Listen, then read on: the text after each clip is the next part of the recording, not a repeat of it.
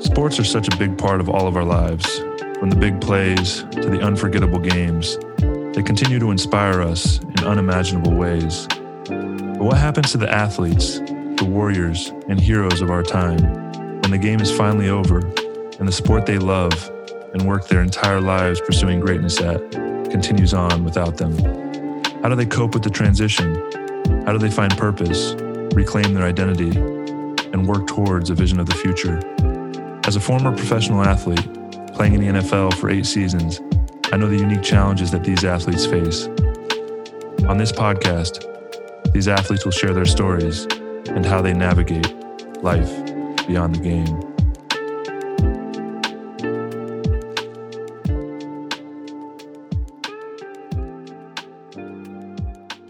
All right, welcome to another episode of Life Beyond the Game podcast. Got a great guest today. His name is Langston Moore. We actually connected through an NFL program. What was it? The Speakers Bureau. We went to work on our motivational speaking gigs, and it was a really cool opportunity. One of my biggest fears growing up, and I've definitely worked through this, but it's being on stage in front of others, and I feel called to, share a positive message with the world and get up on stage. And so I really went headfirst into conquering that fear. And another cool thing about, heading towards the things that scare us the most leads to really cool opportunities, like connecting with individuals who are on the same path. And that's where I met Langston. We've stayed connected over the last couple of years. He's doing some pretty cool things in the world. He really works a lot with children. He's written 2 children's books, I think, and working on a 3rd one now. He's become a writer. And in this episode, we share about his journey through transition and what he's working on now. Really hope you guys enjoy the episode.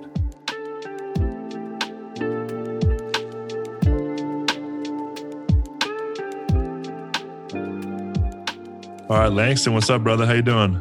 I'm doing awesome, man. It's great to be here, man. Finally get my way to be on the show with you, man. Yeah, man. I really appreciate you taking the time, and I'm excited to dive a little deeper into your story. I think the cool thing about this podcast is kind of getting the story behind the athlete. I think, everybody hears about how we show up on the fields, and, like I shared earlier, the intention behind this podcast is really talk about the transition and what us as athletes go through. But before we dive into that, share a little bit about your journey. I know you played in the NFL, so kind of take us through a little bit of your background up to the transition point, and then we'll kind of dive into that. For sure. I was originally born and raised right there in Charleston, South Carolina, before Charleston was really like chic and cool, like what it is now. Grew up there, played high school ball there at James Island High School. I only say that because there was like some other famous people who graduated from my high school, went and played in the NFL, Roddy White, different folks like I played with Roddy. Yeah. So, loved that. Loved growing up there, and got a scholarship. You guys really good in high school? Did you guys play at the same time or no? Nah, because Roddy and I are the same age, but he's like a year behind me. So we're on that finicky kind of like little, like we all probably should have been in the same class. So but Roddy was a phenomenal wrestler. And so, the years that I was there, Roddy was killing everybody, winning state championships since like 8th grade. And then like right after we left, our football coach finally convinced Roddy to be like, man, come out and play football. And he got really, really good at it. Yeah, that worked out well for him. Just took off. He used all that wrestling and all that, physical specimen that he is to be a great wide receiver and just dominate people. But he brought that physicality to the receiver position, which is kind of new. Sure. And then Roddy was always faster than I thought. Like when I see him around the island and stuff, because usually when you think of wrestlers, they're like kind of slow, methodical. But like Roddy had some wheels to him. I was like, man, we should have all been playing together at the same time, because it's a couple more guys that went Division I from my school that we all played together. But the biggest thing is always timing, man, trying to get everybody out there at the same time. So, played there.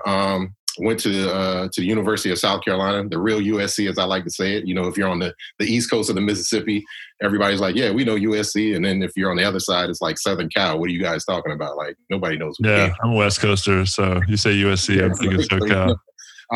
Played there, played with Lou Holtz. Had an opportunity to get recruited by him when he first came to Carolina, and, thought it was going to be all national championships and everything. We actually went like 0-11 my first freshman year there. So like we didn't win a game at all. And that was on the back of like a a 1-10 season. So like at that time in like 2 years, South Carolina had like a 1-21 losing streak, which was really like the proud moment, Yeah, at the that's time. difficult, man. I know my college career, we didn't have one winning season. And coming from a really good high school and we were really successful, that was really hard for me to deal with, like how to Yeah. handle the failure. It was like I was one of the best players on the team playing at a small school like UNLV. I mean, South Carolina is, a pretty big SEC school, so a little bit different there. But yeah, how did you handle like not having success and losing that much? Well, thank goodness we were kind of like mediocre in high school. So like we had like back way back, our school was pretty good, but that legend was far and gone by the time I got there. So, the expectation and then losing relatively quickly, that didn't seem too unfamiliar to me. But, that first year with Coach Holtz, I really learned how to play football and to win. Because before I was just kind of just like, probably like you, just had a lot of talent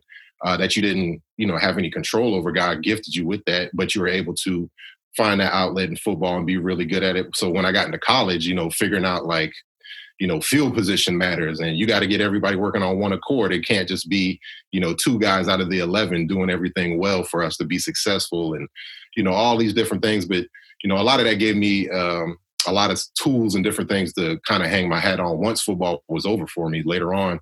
A lot of things talking about trust, care, commitment was kind of like our mantra. And that's something that, Coach Holtz gave us that, whatever you're doing in your life, if you put people up against those three kind of measuring sticks, can I trust them? Do they care? Am I committed? And it's the same way with you in anything you do. You usually pretty much come out on top of that. So, beyond coming Lou Holtz had a pretty big impact on not just, your football IQ, but also your life, and taking those lessons into life with you, huh? Oh, 100%. Not just him, but other guys like Charlie Strong, who was the defensive coordinator there, obviously went on to be coach at Texas and Louisville, and Skip Holtz, and just tons of people. Dave DeGuglielmo, who's an NFL guy, offensive line coach. I don't think you had a chance to play with him, but I mean, just phenomenal just to be around guys. But I mean, at the time, 18, 19 years old, I hated it because like he was such a hard ass, man. You know what I'm saying? And it's kind of like, he had a plan. It's kind of like your parents. He had a method behind the madness. It was like he just made it extremely hard on everybody who came through that door, freshman, sophomore year. But afterwards, your junior, senior year, you had so much freedom because you kind of made it. If you didn't transfer out or burn out or whatever with Lou Holtz, you earned that trust from him. And it was kind of just like, okay, yeah. And that's that culture word you hear everybody throw around because everybody kind of earned that right to be where they were in the stadium and where they were inside the program because everybody paid the price, regardless if you were a starter, quarterback, whatever. And then from there, was able to play. We won some games, beat Clemson maybe once. That was kind of our rival, of course, before they won national championships and everything like that. Had an opportunity to go play a couple bowl games. We played in Ohio State, beat some of those guys, and then got drafted. Always usually tease the kids and tell kids I got drafted first overall. I was like first overall in the 6th round. So like the money was really different. My mama had to go back to work like the next day. But it was cool, man. I got drafted to Cincinnati Bengals, played out there. What was that draft journey like? I mean, when you came out of college, were you kind of highly touted or did you? In my mind, I thought I was. I didn't think I was going to be like, first overall, but, I thought, and that's the kind of the thing about the transition is confidence. I had a lot of confidence in myself. It was kind of that year where Miami had I think they had 10 dudes drafted. It was that 2000, 2001, 2002 kind of year. And so, regardless of that, we didn't play in any bowl games. I put myself up against anybody. And so that's that confidence. But it was more so I put my preparation and, my willingness to work was probably the biggest thing because So when you fell to the 6th round, that was a disappointment to you? You thought you'd go higher? Yeah. I mean, especially when I'm getting calls in the 3rd and 4th round, it's like, okay, it's about to happen. Somebody's going to pull the trigger, and then it's like nothing. And then it's like, How did you handle that journey? Because I don't think a lot of people understand. I mean, there's only so many draft spots, and a lot of guys obviously have dreams of being drafted higher. And some guys rise, some guys fall. And it's like a lot of it, it's like this perception too. And it's like timing, like you said. So how did you handle falling to the 6th round and then going into the Bengals? Did you have this, I need to prove myself, or were you kind of let down, or what was that like? I was pissed off. but it was like one of those, like, not that I'm pissed off to be there, like, damn, why did they draft me? I could have went somewhere else. It was, yeah, let's go get to it. Like, John Thornton, like, who is these guys playing in front of me? Like, I'm coming to take their spot. I don't care if they've been in the NFL. And so a lot of that kind of like, bravado. And then, of course, you go to minicamp and you get reality. You see, you're not as good as you thought. You're not as bad as you thought, but like, you still got some time to go. So, I mean, it just really helped me focus in and lock into work. And then, but that's kind of like par for the course for me, because that's kind of like how I felt like my college recruiting was. Like, I had some opportunities to go to like Florida State or Virginia Tech, but South Carolina was ultimately like the best place for me. And I could have, ended up somewhere, but I think that underdog role, like, I really embraced that. So it's kind of par for the course for me that I didn't get drafted where I wanted to get drafted. Went to a city I didn't really expect. I forgot Cincinnati had a team. I was like, damn, okay. But my mom's from Ohio, so I should know better, right? So, yeah, I have a very similar story. Like, the underdog is like, oh, I played at a smaller school, always had to prove myself. Like, I had a really up and down NFL career. I lost my starting job 5 times, and every time I did, I had to work my way back. And it was just always played the underdog role, which is definitely, it fueled me to my success. But at the same time, I always wish I was like kind of the guy that everybody, like the main guy on the team, like, the top like 10, 15 guys are like the core group of guys, which I got a little bit of that experience when I was in Tampa, which was nice, but I always feel like I missed out on that. So when you went, talk a little bit about your NFL career. That's interesting because like having that, I eventually played. I tell folks, I fooled the NFL for 7 years till they figured out I couldn't play. But played in Cincinnati for 3 years, played in Arizona for like a season and a half, 2 seasons, and then I ended up in Detroit for 3 more years. And so, my last year in the NFL was actually playing on a roster was 2008. And so my football years are kind of booked in because 2008 we went 0-16. So my first year in college I was 0-11. My last year in the NFL, I was 0-16. So I'm like the only dude to lose every game in college in the NFL.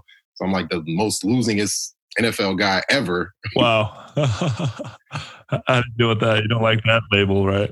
I know, right? I mean, but it's cool because, at the time I hated it. It sucked. But I mean, you talk about transitioning and all these things. I mean, you learn more from losing and not getting what you want than actually getting what you want a lot of times. And so, and it's funny, you talked about this idea of like, being the guy.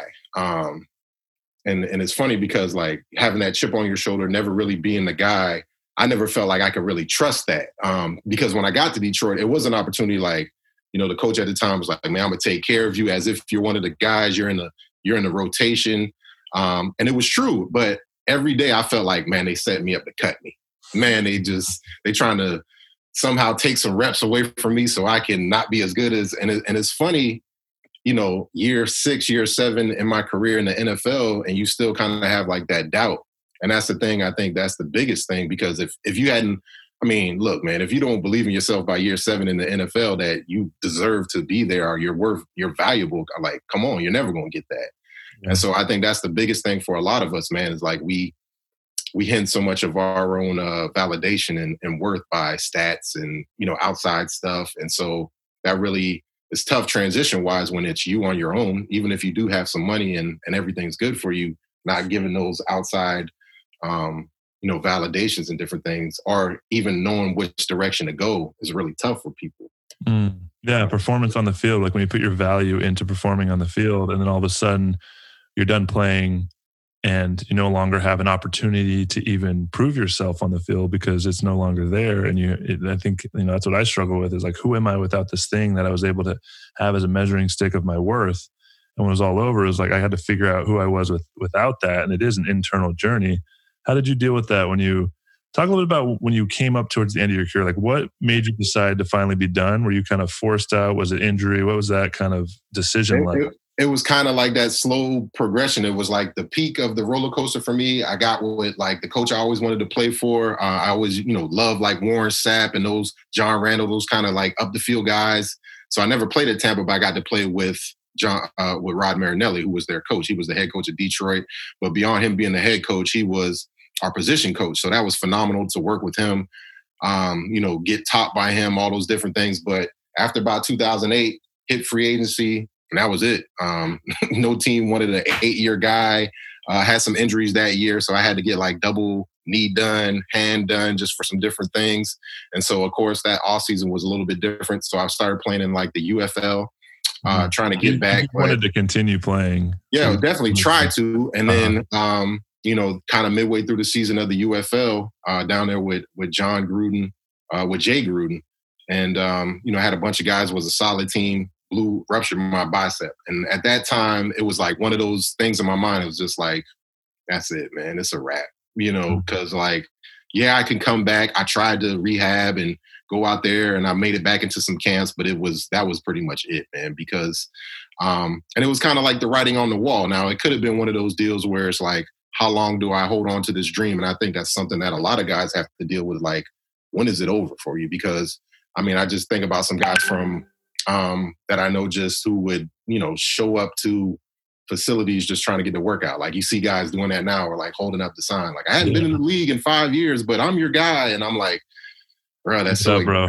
It's so exhausting to me to think about that. One, not to say like, who am I to shit on anybody's dream? If you can do it, you can do it. But we know that energy could be spent somewhere else. And not to say they're not spending that energy somewhere else. So for myself, I knew that was it for me. And so I didn't know what I was going to do. Had a little bit of money, so that allowed me the freedom to kind of just wander a little bit, look, what about this? We'll look at that. And just started traveling down that rabbit hole of being just interested in stuff, man. So what interested you off the bat?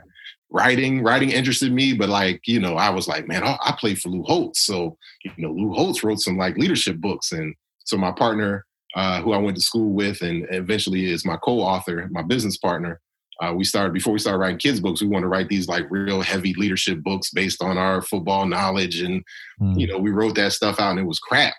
Just kind of like, it's like the first time I ever played football, man. I eventually played in the NFL, but the first time I ever played organized football, I didn't know how to put the butt pad in, man. So it's like with anything, you start off sorry. And so I think that's what a lot of people deal with, right? Going from the NFL and being in such a pinnacle, we're literally experts at football. Like, nobody in the world knows football better than we, and we're the best in the world at it. And then all of a sudden that's over. I think that's hard for a lot of guys to like kind of start over. Like, okay, first of all, what is it else that interests me? What else can I do with my life? And having to take, your ego out of the equation and take a couple steps down to get into that process of beginner again. Yeah. And having to learn from the beginning and have to ask questions and continue to make mistakes and learn, which is like you said, we didn't go from putting on the pads in freshman year of high school to all of a sudden playing in the NFL. As this journey to get to be that good, and you have to put in the reps. Right. So talk about that journey with putting in the reps and stepping down and trying to figure out what's the next thing. Yeah, for me, it was just trying out a whole bunch of stuff, going to seminars and going to like, it's a Sunday morning writing class, or, this speaking opportunity for Toastmasters, or, I don't want to be doing suit and tie speeches, but I know there's something there. There's some coaching there. No different than football. Like, when I was young, you would do all type of stuff to get a better football game, whether it was ballet or whatever, you would go do that. You would go do yoga or something you've never done before to be successful at football. And so I think for me, that was the thing that I tapped into the most, is that I understand that I want to try to do something else. I want to try a new move. I want to try on a new pair of shoes, as Rod Marinelli used to say, but I know I have to work at it and play around with it. And so, not to get too much into like Zen philosophy, but like everything is practice. You can get into Zen philosophy as much as you want. I love it. Everything is practice. Even the games that we played on Sunday, you only get 16 of those games, but ultimately that's practice for you, because you can either build on one of the next ones. Some of us are regressing when we play those games. The 2008 Detroit Lions, we got worse, or you getting better, So I think, and that was kind of the thing that kind of freed me up a little bit. Like, man, I'm going to make mistakes.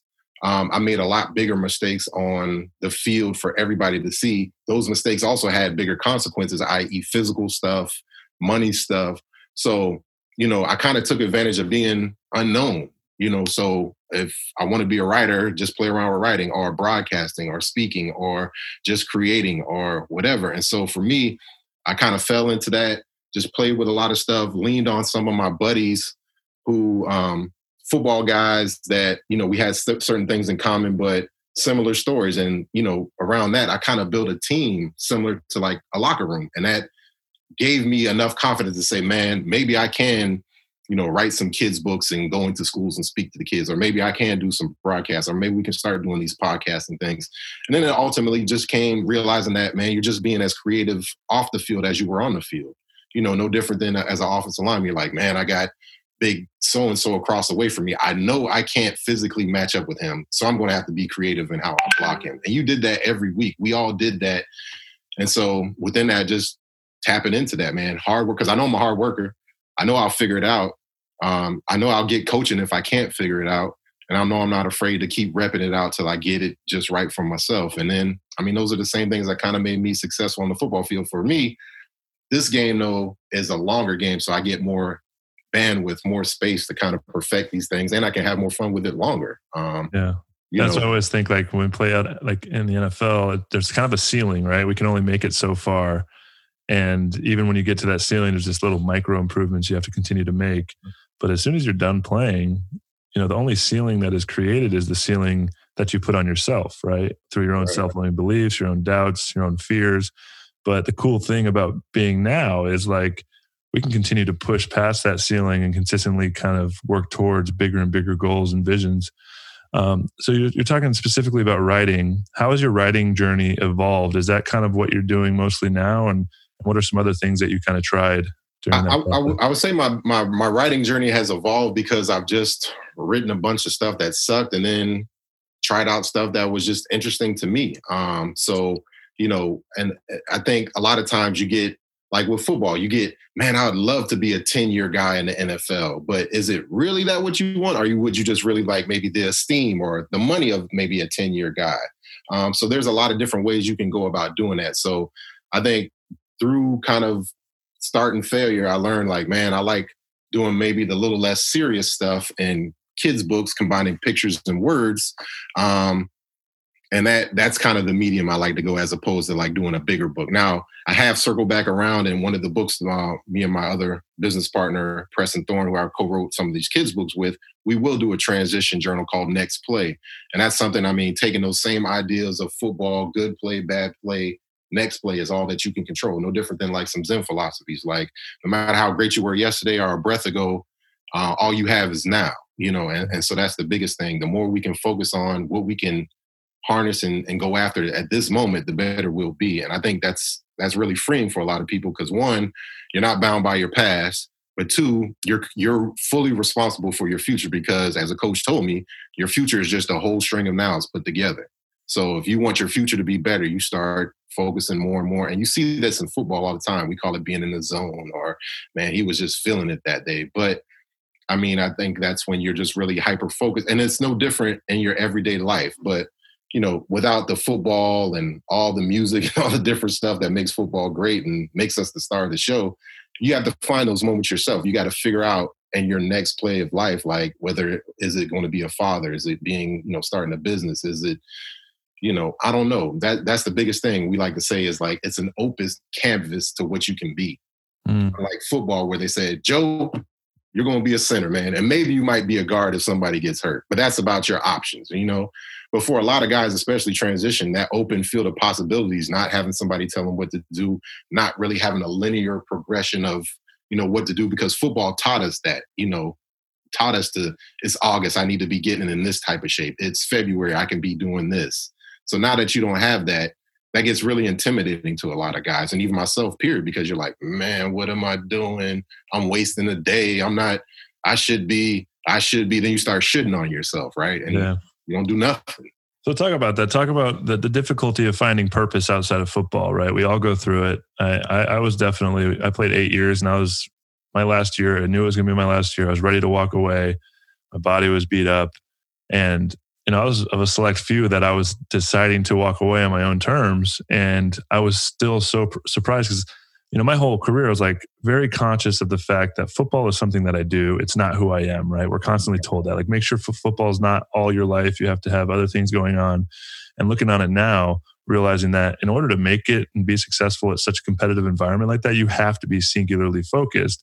And even though I was conscious of that, and I took that from people that spoke about it, when I was done playing, I was like, oh man, I don't think I gave myself, enough credit. Like that definitely was a huge part of who I was. And now that it's gone, feel like there's a void within me.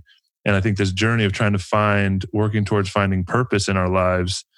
How did you find purpose? And do you have any advice for guys that might be lost, might be going through that 2 or 3 year journey of really just not knowing what to do with themselves? Purpose is just, I think I just tried on a whole bunch of stuff, man, like you said, because it wasn't just the writing for me, because, I was writing about things that I enjoyed, I was interested in. So in a roundabout way, trying to figure out the writing, kids' books, whatever. I was given that time and that effort, I was figuring out what I like. Same way with the speaking stuff. Same way with getting out and trying to serve, because that was also a big thing. You got this platform, you played in the NFL, you're one of the few guys to ever make it from your hometown or from your state. How are you going to give back? So in a crazy roundabout way, when my buddy and I came together and started writing these kids' books, we also thought about, man, let's go into the schools and start talking about, doing assemblies and literacy assemblies and taking these things from, are these guys coming in here to talk about football? No, we're coming in here to talk about, reading, writing, and speaking, because, those are going to be your opportunities. So again, I want to just, harken back to football, is just trying out a whole bunch of stuff. And now that I look back, and that's the other thing, is like hindsight, or like for Roddy as example, like when you look about it, like, there's no wonder Roddy was great. He was a wrestler ever since he was a wrestler, and he had some height on him. And okay, so that makes him, that seems like his path was that he was going to be this physical kind of elite receiver, blah, blah, blah, blah, blah. And I think about my own journey, like, my mom was a teacher. So it does make sense that I'm in the schools, even though I said I'd never be in the schools when I was a kid helping her as a teacher's son. My dad was in radio. So, when I got so hyper-focused on football and I achieved that dream, I was able to kind of look back and see, okay, these are the things that are interesting to me. And again, it's going to be different for everybody. There's guys who love to draw. I think with you being authentic with your journey, and I mean, obviously you love animals, you love pets, you love your dog, but travel, getting out there, and documenting all these different things and then incorporating, a lot of different things it's not one singular thing that makes Joe who he is. And so I think it's the eclectic mix of that, but you're also comfortable with that. And so when somebody asks you personally, probably kind of like it is for me, like, what do you do?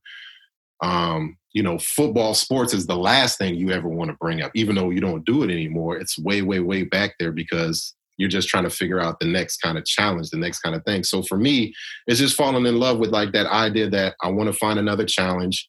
I can dictate kind of what these challenges are, as everybody can. I can say, man, I want to, climb Mount Kilimanjaro, or I don't, do whatever. The point is, I know I have to have challenges every day, just like football.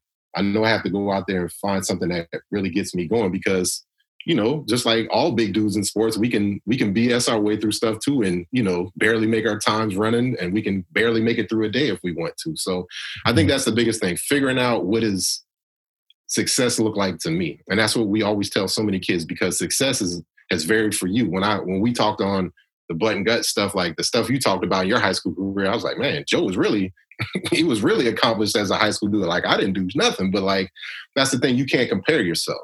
You can't compare yourself, because comparison is death. You can be inspired for sure, but figuring out what success is from you, and maybe again, you take a little bit of everybody around you. And I think that's why being more interested in what's going on, you'll figure that out. And we all did this in sports, because you'll look at this center and be like, man, I'm going to take his hand placement, and I'm going to take, Jeff Saturday's feet, and this guy's mental acumen, and I'm going to try to blend it into my little deal and make it this. And then by doing that, you create something new. And so that was the thing for me, just trying to figure out some stuff that's fun. Of course, being around kids, that helps too. Being in the schools every day, that kind of keeps me cool. I get to see what the kids are wearing on sneakers, and, what's the lingo. We don't say this is lit anymore, it's this now. And so, that's been the cool thing for me. But also, I don't get to be a teacher every day, because that's something I promised myself I wouldn't do. So I'm still kind of like holding on to all these things. And it's really, really cool to see this kind of evolve every day for myself. Yeah. Yeah. Beginning anew every day, right? And creating the story that we want to live. Yeah. I think what you said there, it's really about movement, like not just sitting stagnant when you're done playing and thinking about what you are no longer, right? You have to properly grieve the loss if that's what you need, but you have to let go of this past self that is you. And you have to continue to move in the direction of what you want to become.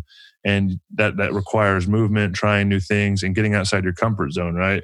continuing to push yourself, challenging yourself, and that will, eventually lead you on the right path. But you have to start, right? You have to start moving towards something. And like you said too, it's really like if you see somebody, just like you talked about in football, like if I see Jeff Saturday, I really look up to him. He's one of the best centers. There's things I can take from his game to apply it to my game. And you can do that in life, right? If you have an idea of what you want to do, you want to be in real estate, you want to be in business, you want to be a writer, you can look at these people, especially in today's day and age where you have access to all these different people and who they are, and you can actually directly contact them through social media, which is really cool. But really focus on who you want to become, find people that are already finding success in those fields and figure out what they did or who they are in order to become and work towards that and start embodying those yourself. And that will definitely help you on the journey. Right. And that's really familiar to us because, to your point, we've made it to the NFL, to college. I mean, whatever, you're the 1% of the 1% that made it, but you just didn't get there on your own. It's a lot of stuff was in that, but there was a lot of observing and you taking in feedback. And so, I mean, that's the thing for me now. I mean, I see a lot of guys, I ask my buddies, man, when I see your family from afar, man, your family looks like they really are this, and this, man. How you doing it? Having those conversations. It'd be no different than going up to a guy after the game. It's like, man, how the hell you block Ted Washington every day? And you know what I'm saying? And it's the same thing. There's guys out there who are owning business. And that's the one thing for football guys is one, if you play football or you have any attachment to that, that can get you into any door. It doesn't matter if you were the last guy on the roster or if you were the walk-on. It doesn't matter. Football affords you kind of like that ticket to go through the door. So, there's not a shortage of guys who have done what you wanted to do, real estate, yoga, podcasts with dogs. I mean, there's somebody out there. So you can always reach out there and do that. But a lot of times, we forget we used to do that as athletes, but this is the time when you need to lean on those things more than ever. Ask those people for help. All those favors you've never called on before, when people be like, man, I want to do something for you. I want to help, man. You signed an autograph for my son, da-da-da-da-da. And then you find out this person has the business you want to, man, fall into that. Because you would do that as a player back in the day if you found a strength coach or a speed coach or a hands guy or whatever the hell the guy was back in the day. And so, again, I think that's a skill we also got to not develop, but just remember, because we forget a lot of time, because I do have the money. I do have the acclaim. I can call so-and-so and they can get me into this restaurant, this club, but that's not really giving you what you need as far as substance for your next play journey, giving you what you need to feel fulfilled and have purpose, like you're saying. Yeah. Talk about your journey with writing, because I know writing for me, not just becoming a good writer, but writing and the substance of writing and understanding yourself on a deeper level and being able to process your own story and who you are. And, journaling specifically, I used to have a lot of resistance to writing, but when I started journaling, because I had this idea when I was traveling, I want to write a book about this. And I realized I have never written anything in my life, and I had a lot of resistance to writing. And I think a lot of people do. I always felt like I'm not a good writer. And that was just a story I was telling myself. And it wasn't until I read this book called The Artist Way, Julia Cameron, and it talks about the morning pages, which is stream of consciousness journaling, right? 3 pages a day. Right? Yeah. So you just journal every day and don't judge yourself, don't edit, just whatever, basically putting your thoughts onto paper. And when I started working through that process, I started to understand myself more, because I could literally have a conversation with my thoughts and my mind and who I was on a deeper level. And through that process, I've learned to write in a much better way, through practice. But it's more than just the writing. It's the processing of ourselves, our emotions, and understanding ourselves on a deeper level. Has writing had that impact on you? 100%. Writing is so therapeutic. Now, again, hopefully somebody will pick up these books that I keep dropping and talking about. But I mean, it's not going to be no Hawthorne or Shakespeare when you pick it up. But through that, writing is so therapeutic, because once you start going on the page, especially if you have an idea in mind, just like in life, you can have a goal to start your day off from this and you end up over here. Same way with writing. You can say, man, I thought I was going to start writing about my dog, but then I, ended up this way.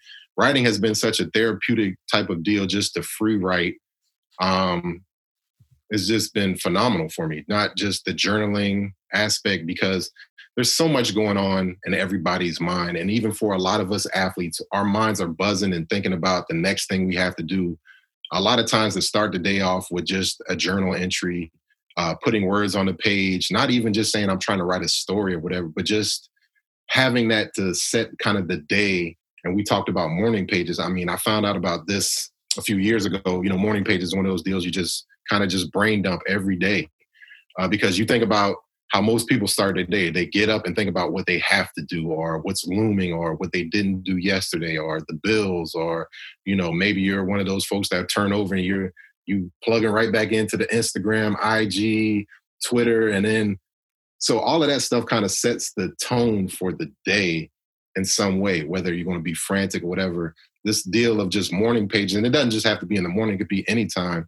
That's really something that I think that helps get a lot of like erroneous thoughts out, help you kind of just like, if you keep continually write about these things every day, there's something in there that you probably need to address for yourself, whether it be your weight or your attitude, and a lot of times I think this idea of taking it out of our thought stream and putting it down on paper kind of helps, clean up your cache, no different than your computer or your phone. When you have too much stuff running, you just get bogged down and you're not as sharp as you are. And that's the thing for a lot of us as football dudes or high achievers.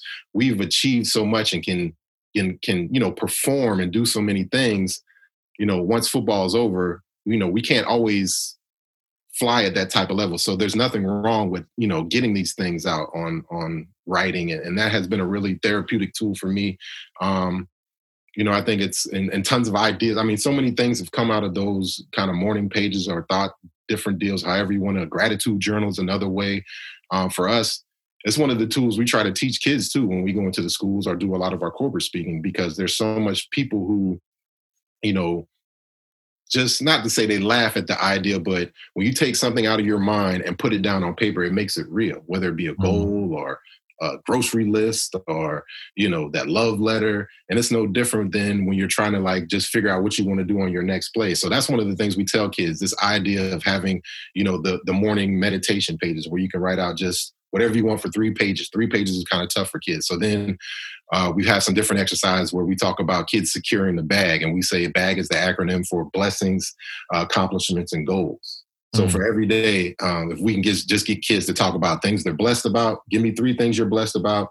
Give me 3 things you've accomplished in your life. I don't care what they are, whether it was you were a spelling bee champ, you saved the dog one time or whatever, and then write some goals. You do that every day. It's going to help you get the money you want to get, but it's going to help you be the person you want to be more importantly, because you're filling up your bag every day. And this is something we picked up from, one of our other coaches or somebody else. And that's no different than anything we've done in football.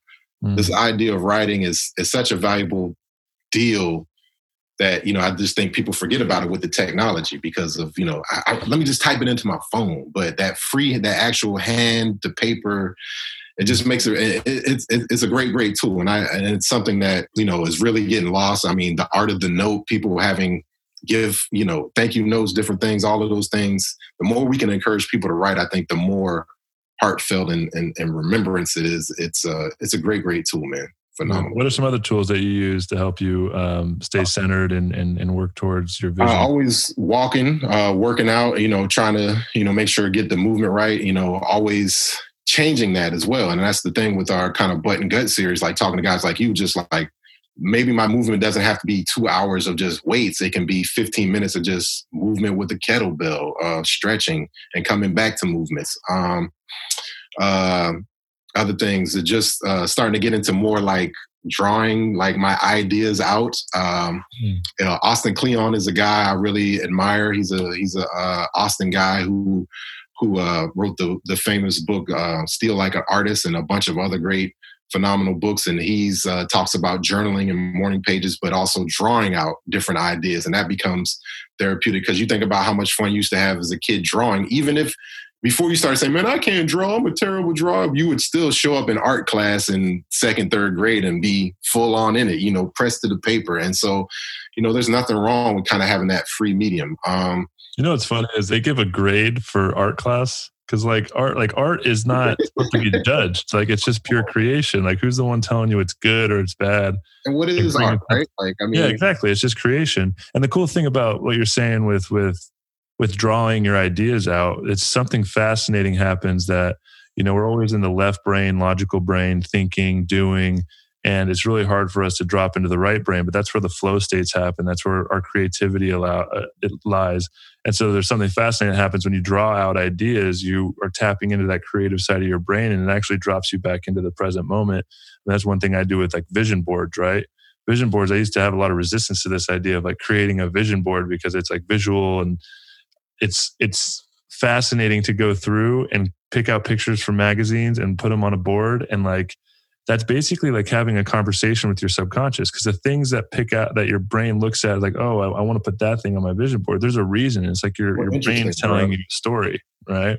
So interesting to see, like, yeah, like you say, okay, man, I want to go on this European vacation, and maybe we had the same goal, but if we put it out and cut it, it's going to look totally different on that vision board. And that's the thing we talk about, like next play.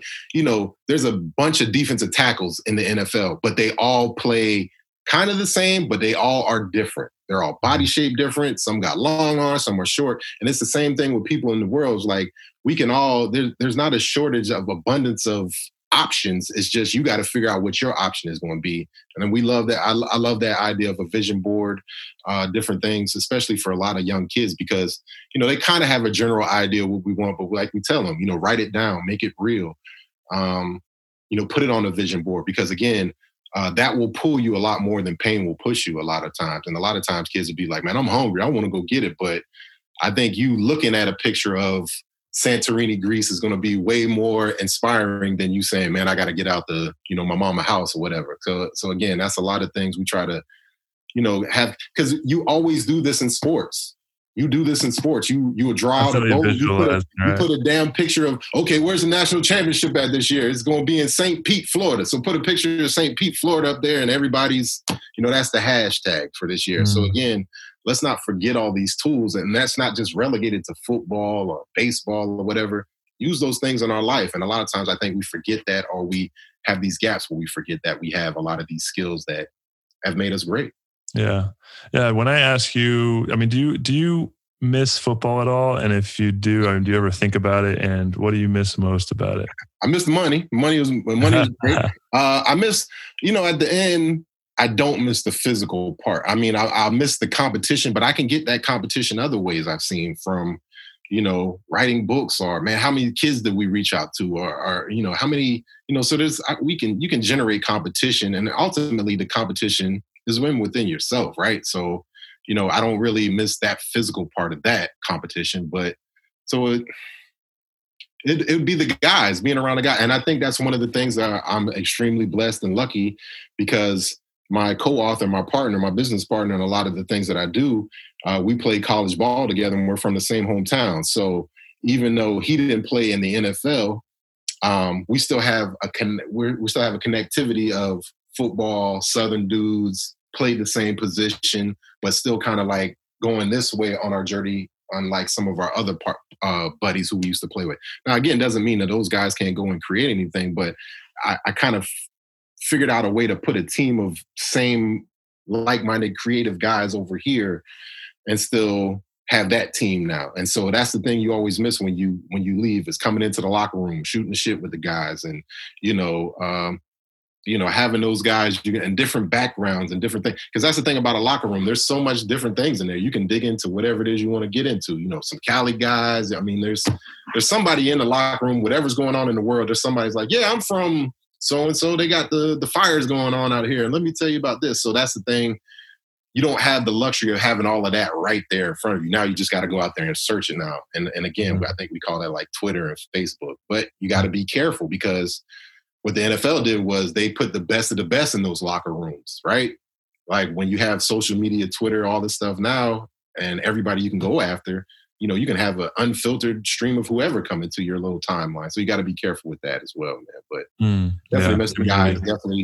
Definitely miss, a little twinge of me misses being the show on a Sunday or a Monday night. But that fades fast, man. When I start seeing people get hit, I'm like, I'm good. Yeah. Right. You retired, been over a decade now? Yeah, man. It's creeping. So if you could go back to, yourself that first year or 2 or 3 out of the league, trying to figure out yourself, what Like, was there anything that you'd change? Any advice that you'd go back and tell yourself to get started and start doing? I'd start probably getting more like the path on writing, like not waiting, knowing what I know about brands. I probably would have, I would have been on Twitter first as opposed to trying to be like the guy who's whatever. Because it's funny, I remember dudes who were first getting on social media when I was like, man, what is Twitter? I'm not messing with that. Like, so much resistance. Now it's like the way the world runs. Be private, man. But now I look at those dudes and they're like, oh. Belief, man, just believe in myself more. Like, because that, like I always said, man, there was always that kind of thing I think I flirted with. Like, I would allow myself to believe I was good even when I was on a practice squad, and I'd allow myself to not believe I was good even when I was starting. And so it's like, man, you can't keep doing that to yourself, because one, it weighs you down emotionally. But also too, I think, you don't need, it's kind of like the dude where you've seen who, the difference between the kid that made the practice squad the year before and the guy that makes the actual 53 the next year. Like, he's just like a different person, and that's all just the confidence in the ears. And that's all because somebody says, you're on the 53 this year, or we're going to give you that high tender, or we're going to give you that 3-year deal or whatever. You are that person already. You don't need that validation. Now, again, don't get me wrong. The money's great and, that confidence, but for a lot of guys, that's ultimately all the stuff that they're looking for with sports, with money and different things. Like, you can give that to yourself without, wrecking your, whatever it is, your character, whatever. The point is, man, the Langston Moore in 2003, 2004, I would believe in myself a little bit more and not, go back and forth between, do I belong? Do I not belong? Because again, that's something the coaches and stuff are just playing around to try to motivate you. But man, at that point, man, you're good enough to be there. You got drafted, damn it. Like, I mean, believe in it a little bit more. So, and it's just funny just to kind of see that with guys. Yeah, totally. I believe it, man. I had the same journey when I was playing. It was like one piece of me felt like I didn't belong. Like, this is imposter syndrome. And then there's a part of me that felt like I was the best player on the field. Right. And I feel like you have to have those two parts of you to be really successful, because if you lean too far one way or the other, then you're going to be out of the league pretty quick. And it's like, I have to have that side of me that thinks I'm an imposter and I don't belong, because that's going to be forcing me to continue to improve. But I also have to have that confidence that I am the best player on the field, or else I'm going to get weeded out pretty quickly. But I can't lean one way or the other, because then I'm going to get too much. If I think I'm the best on the field, but I'm not showing up and working, then I'm going to look kind of arrogant and cocky. But if I feel like I don't belong and I don't ever like show up with confidence, then I'm not going to make it as well, because I'm going to fully embody that. So it's like finding that balance is really important. What about transitioning out of the game? Those first couple of years out of the game, trying to figure out who you are without it. Is there any advice you'd give that self on that journey of transition? I would just say keep showing up, man, and not knowing is okay. Because again, I mean, I thought I knew what I was going to play when I first went out for the football team, but it ended up being something completely, totally different when I got paid to do as a professional, or what even got me into college. So, I mean, it changes year to year, changes day to day. So giving yourself the freedom, giving yourself the kind of leeway to be like, okay, I think I want to be in radio, but maybe the medium is this, or I thought I wanted to be in TV, but it's more behind the scenes, or I want to write, a blog about being a dad, or I don't know.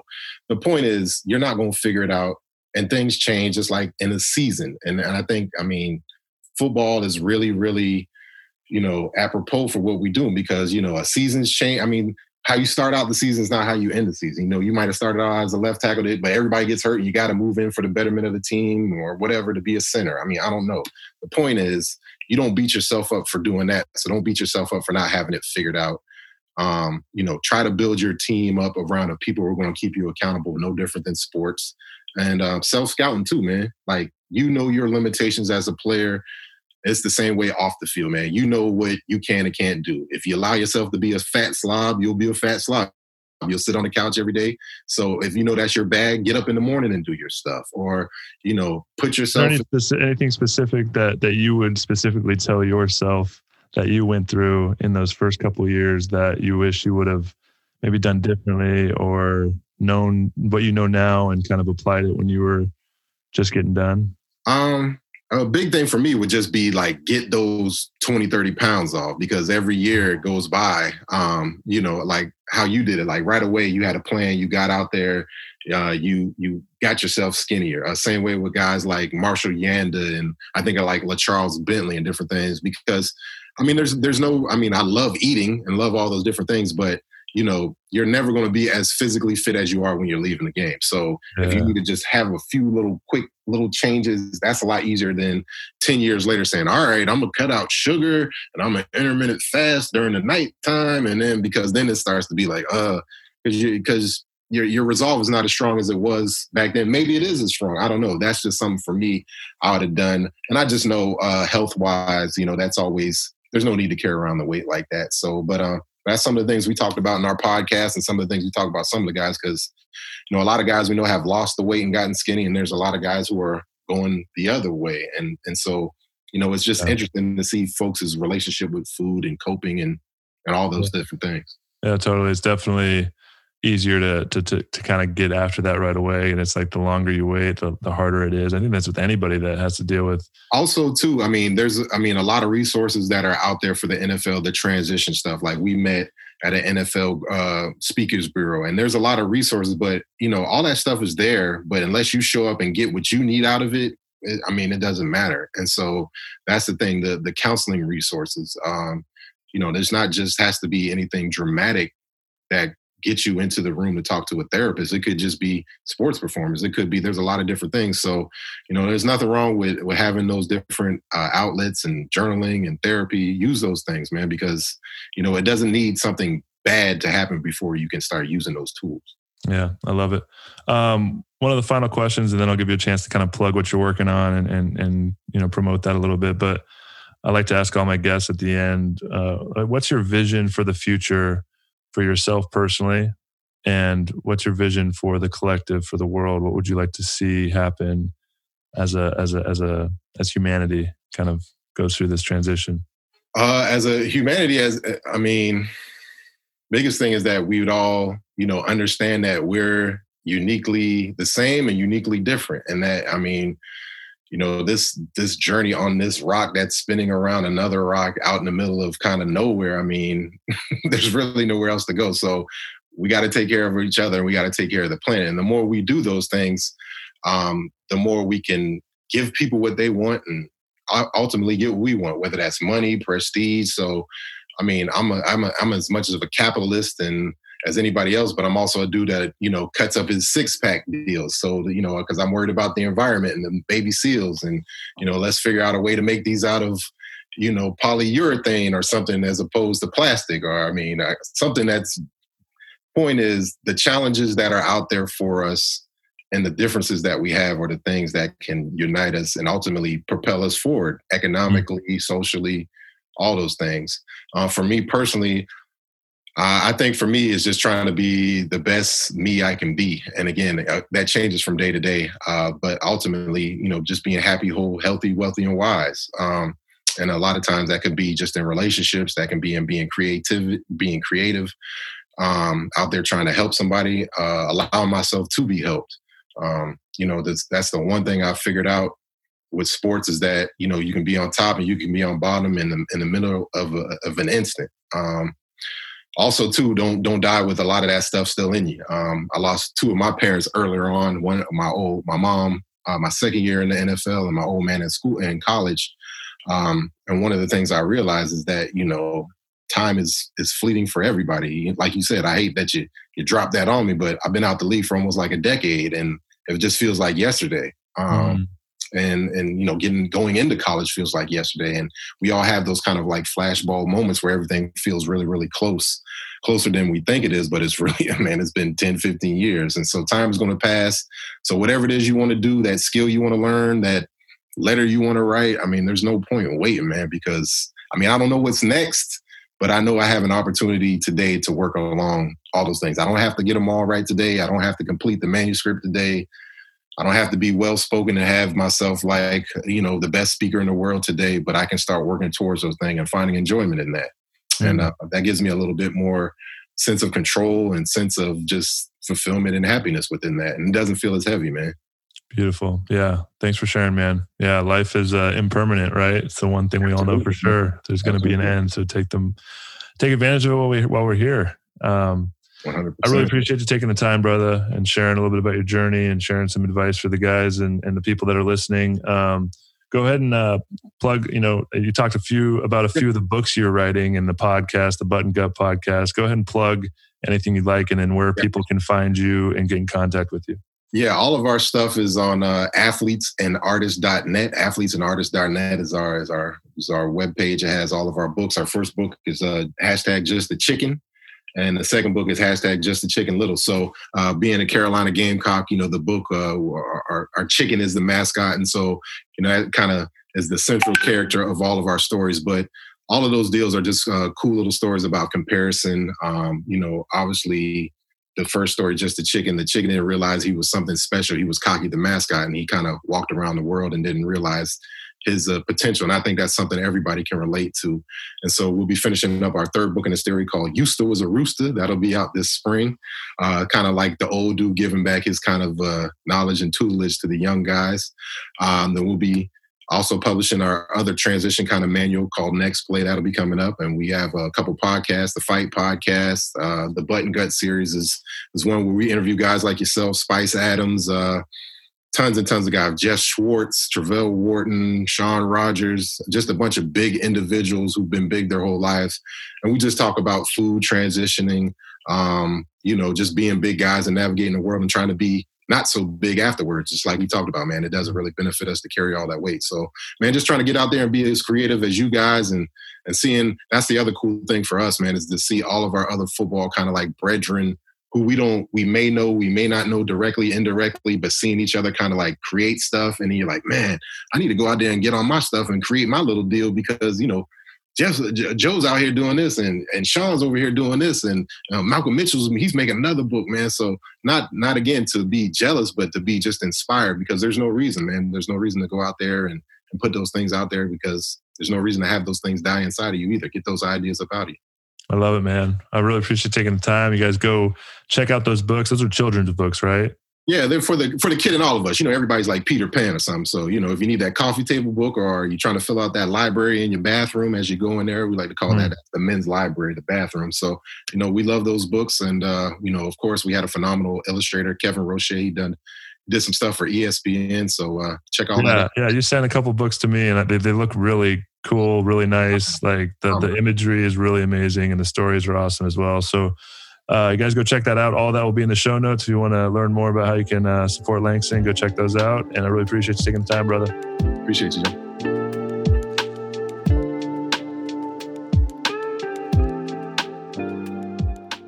All right. I hope you guys enjoyed that episode. Huge thank you to Langston for taking the time to come on. I do want to plug the community I'm building because I'm looking for guys to join who can really add value to it. And it's the Heart Collective. It's a community built exclusively for former male professional athletes playing in the NFL for 8 years and then walking away. It was one of the most challenging things in a lot of unique ways. I think one of the things is it's hard for people to relate or understand what that experience is like, going from being at the pinnacle to the feeling of isolation and not really feeling supported, going through an entire life pretty much being in a locker room surrounded by high-performing, high-achieving individuals, receiving coaching, focused on accomplishing, goals constantly. And, one day it's all over. And that was really isolating and hard for me. And really saw a need to build a community to help build a container pretty much to bring former athletes who understand what that experience is like to come together, support one another on the journey post-athletics because, it doesn't have to be life's over because I truly believe life is just getting started and there's a lot of cool big things ahead. And I know if we can channel that energy it took to reach the top in sports, we can rechannel that into reaching newer and greater heights outside of the sport we played. Magic can happen. And we don't have to do it alone. We can do it together. If you're interested, go check out theheartcollective.com. That's HART collective.com. And if you're not a former athlete, but you know somebody that is, please share this information with them. Really working to grow this community with the right kind of guys so that we can all work together and reaching our highest potential. Thanks again for listening. Until next time. Love you all.